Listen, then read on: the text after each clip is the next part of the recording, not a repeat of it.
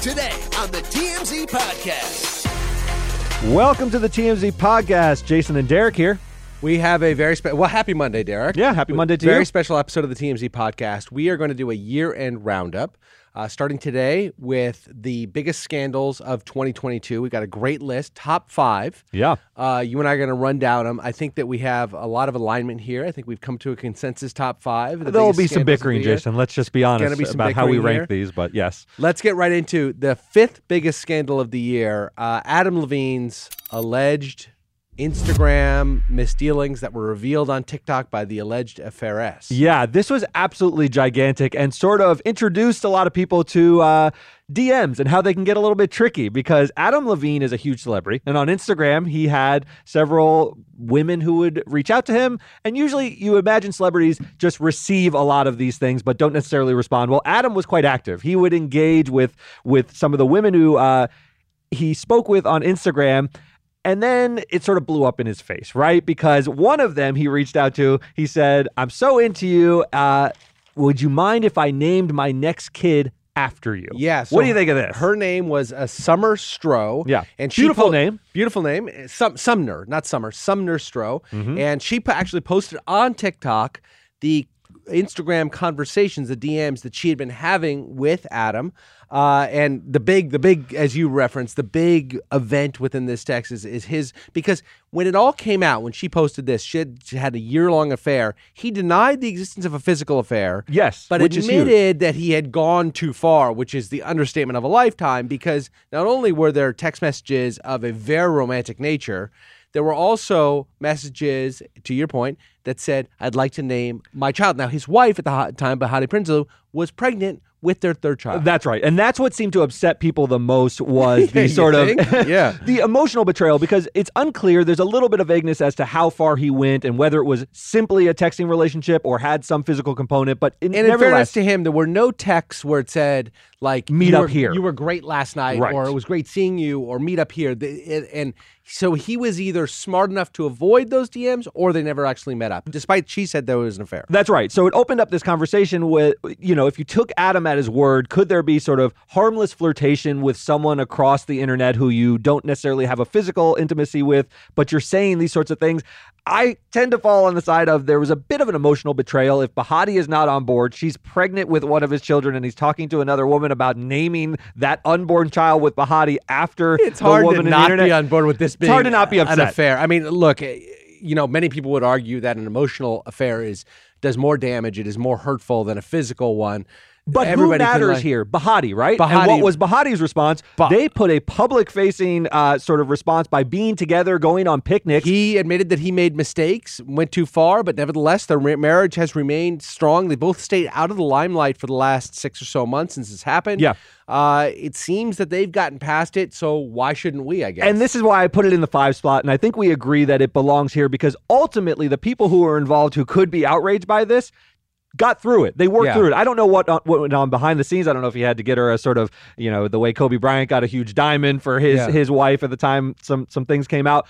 But I think it belongs in the 5 slot because the scandal sort of died down with the people who were involved, and all that was left was the controversy and the debate in the ether about whether you can flirt with people online. Which segues beautifully into the 4th biggest scandal of the year, the most recent of those on our list, which is the GMA affair between Amy Robach and TJ Holmes. That's right. Recently came out that the two of them had started a romantic relationship.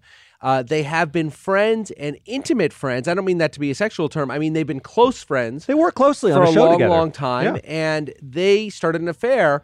They say that it happened. They both were married when they met. They've both been married during the years of their work relationship. They say now that they started their affair after they were separated from their spouses. They, in fact, separated from their spouses in order to make true what they had thought for a long time, which is that they liked each other. But nevertheless, 2 things have stemmed from this. Number 1, there's a lot of disbelief that they actually were not having an extramarital affair. And number 2, GMA has been tossed asunder as a result of this relationship. Yeah, so GMA and the way they've sort of handled this. Now, at a bird's eye view, this is just a consensual relationship between 2 people who are at roughly equal power levels. So there's no sort of like a boss dating an underling at the office, which would have the two a sort of co-anchors. different dynamic. This Right. is really just a consensual romantic relationship between co-anchors. So a lot of people are saying, well, why suspend them at all? I mean, if they are sort of separated from their spouses, they're not doing anything sort of immoral that would be off-putting to the audience, why are we suspending them? I think what's happening is ABC's president, Kim Godwin, initially said, nothing to see here. We're going to leave them on the air. That didn't go over very well at the office. There's a lot of whispers and so forth. So it was disruptive to their company. At least that was the perception. Now they've walked it back and said, okay, we're going to do a full investigation. And I suspect that the investigation will clear Amy and TJ. I don't know that, but potentially they were using some company resources while they were on location. Maybe there's something that's sort of a little bit problematic there, but my sense is they're now just going through the process of clearing them so they can bring them back as hosts. Is that what you see? I think so. I mean, this is ABC, I think, reacted to the moment believing that there was it wasn't good for the office chatter biz or whatever. But number two, that, it's owned by Disney. They have a very wholesome audience, Sure. a very, family friendly program in the morning. Lots of people watch. And I think they thought that it might be bad for the show. What they found out very quickly when they took them off the air is that the ratings tanked because people like them as Yes. personalities, and B, they love scandal more than anything else. And so these two people who were on the air, they were after this whole thing broke. It was like a Thursday night where everything happened, and then on Friday morning they came on and sort of with a wink and a nod and cute little giggles, kind of And the ratings reference. were way and up. the ratings they skyrocketed, the biggest ratings they've had. Now, that's a little bit artificial. They skyrocketed because of the curiosity of seeing Yeah. how the two people would interact with the controversy swirling. I don't think that's sustainable, But it seems to be nevertheless. based upon that little flirtatious interaction, which they were clearly playing to their now huge audience. ABC reacted very negatively to that. Maybe it was in defiance of their orders not to talk about it. Sure. And so that they took them off the air right away. Let me ask you a question. So maybe they come back. This is obviously a relationship that started from working together, and hopefully it lasts. I wish them nothing but happiness. But is it a stable thing to have two people who are intimately involved as co-anchors? I guess Minka and what's her Minka name? and Joe Scarborough. That's yeah. worked, but they were married before the show started. Yeah. This is a relationship that is born out of the fires of controversy. She was married to Andrew Shue, famously from Melrose Place. There are these clips going Well, around and where also- she would have TJ and Andrew Shue on Yeah. the show. And it's also, a little bit weird. let's not forget that TJ has also been accused of having another Yes. extramarital affair with another GMA personality. If you're Amy Rohrbach, you're like, oh goodness, is it just Am I the flavor of the month? Yeah, through it.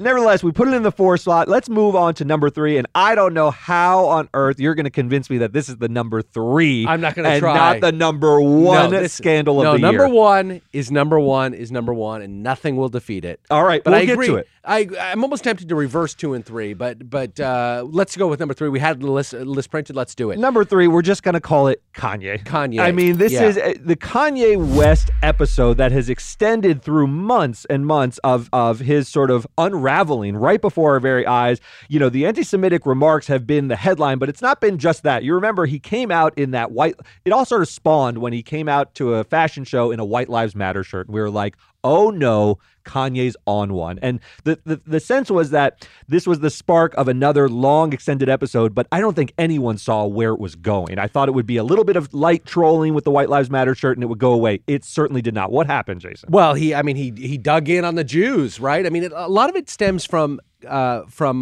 Kyrie Irving and posting the reference that Kyrie did to the Holocaust denying movie, Yes. and then Kyrie wouldn't back down from that. Shortly, sort of in the same Around the week, same or time, around Kanye the same- tweeted, I'm going to go DEFCON 5 on the Jews. Right now, he says DEFCON 3 on the Jewish. Sorry, people. DEFCON 3, I apologize. Right. Yes. DEFCON 5 would actually be lesser, Less, right? exactly. He calls it DEFCON. It's DEFCON, but nevertheless. Maybe playing with words there, though. I mean, unclear if he's sort of intending it to be a joke or Yeah. he just doesn't know what DEFCON is. So But that's on anyway. October 9th. He says he's going to go DEFCON 3 on Jewish people. It says it was not anti-Semitic for him to say so because black people are actually Jewish also. So does that mean he's going DEFCON 3 on black people too? A little unclear. Yes.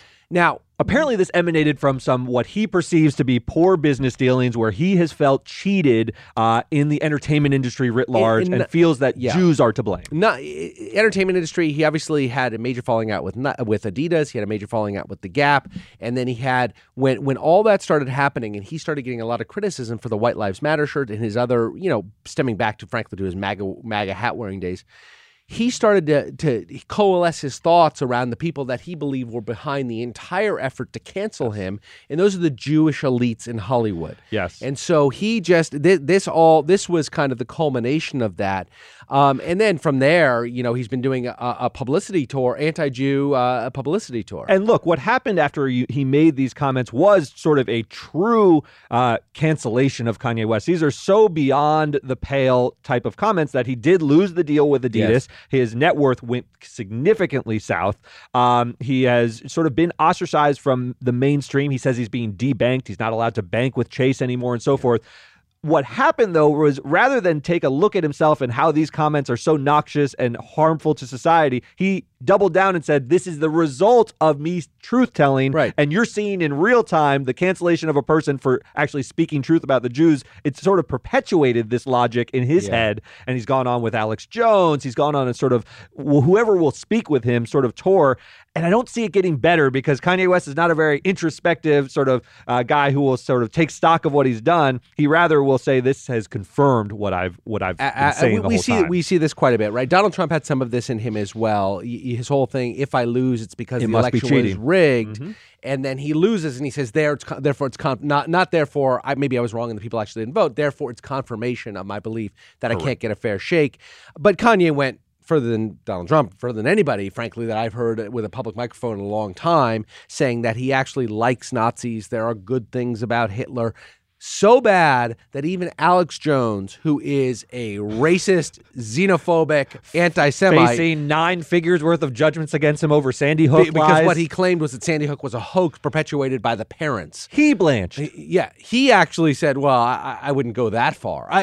Unbelievable. That episode where Alex Jones is clutching his pearls over something someone else is saying.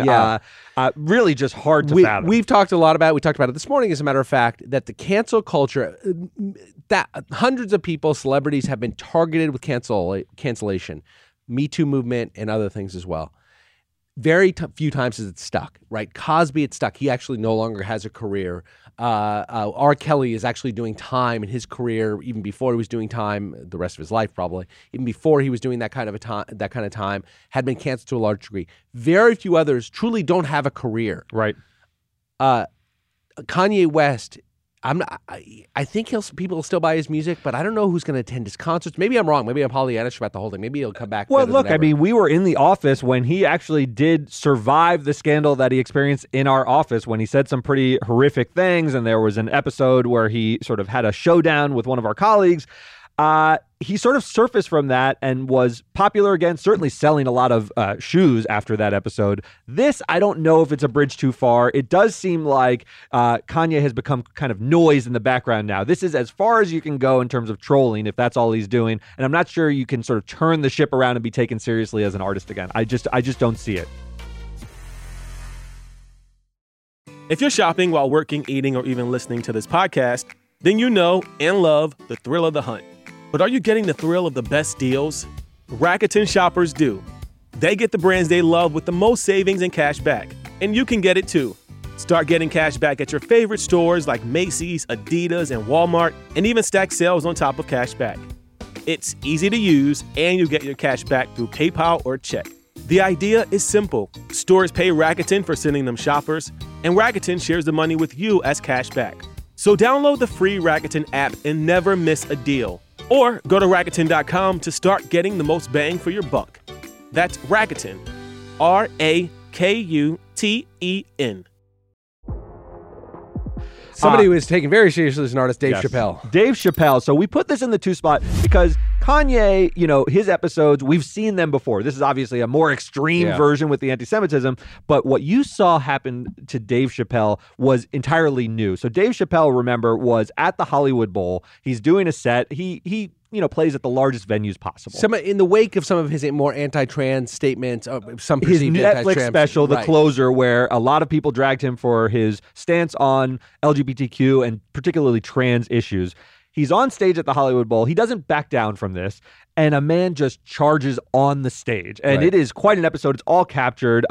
He attacks him, sort of wrestles Dave to the floor briefly. He's not hurt or anything, and then the guy goes backstage and catches a vicious beatdown from Dave's supporters. Dave had some of his supporters there. Jamie Foxx first among them, who you can see it's very dark and grainy, but you can see is kicking and stomping him. Dave actually takes the microphone, winded from the altercation. Yes, my man is being stomped back there. Now it seemed sort of like comical because the guy was just like sort of wrestling and getting beat up, but it turned out that he had a replica of what is kind of like a handgun bayonet. It was a gun with the gun was a replica. There was a fixed bayonet on it that was real, and it seems that he had set out to kill Dave.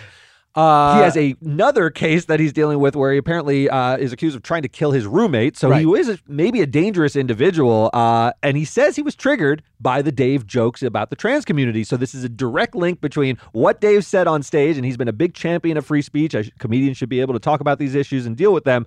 He felt some real physical consequences from doing so. Yeah, it was really terrifying scene. I mean, awful things could have happened. Dave was fine. Dave went back and actually got his own licks in on the guys. He was being pummeled by others. It was a horrible scene, especially once you found out the guy had this, lethal weapon.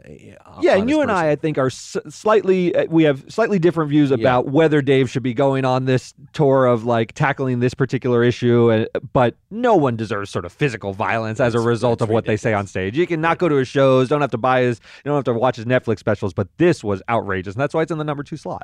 Speaking of physical violence on stage, our number 1 with a bullet, even though it's an old story. Even though it's the beginning of the year. First one, the first in chronological order on the list, also the first biggest scandal of the year.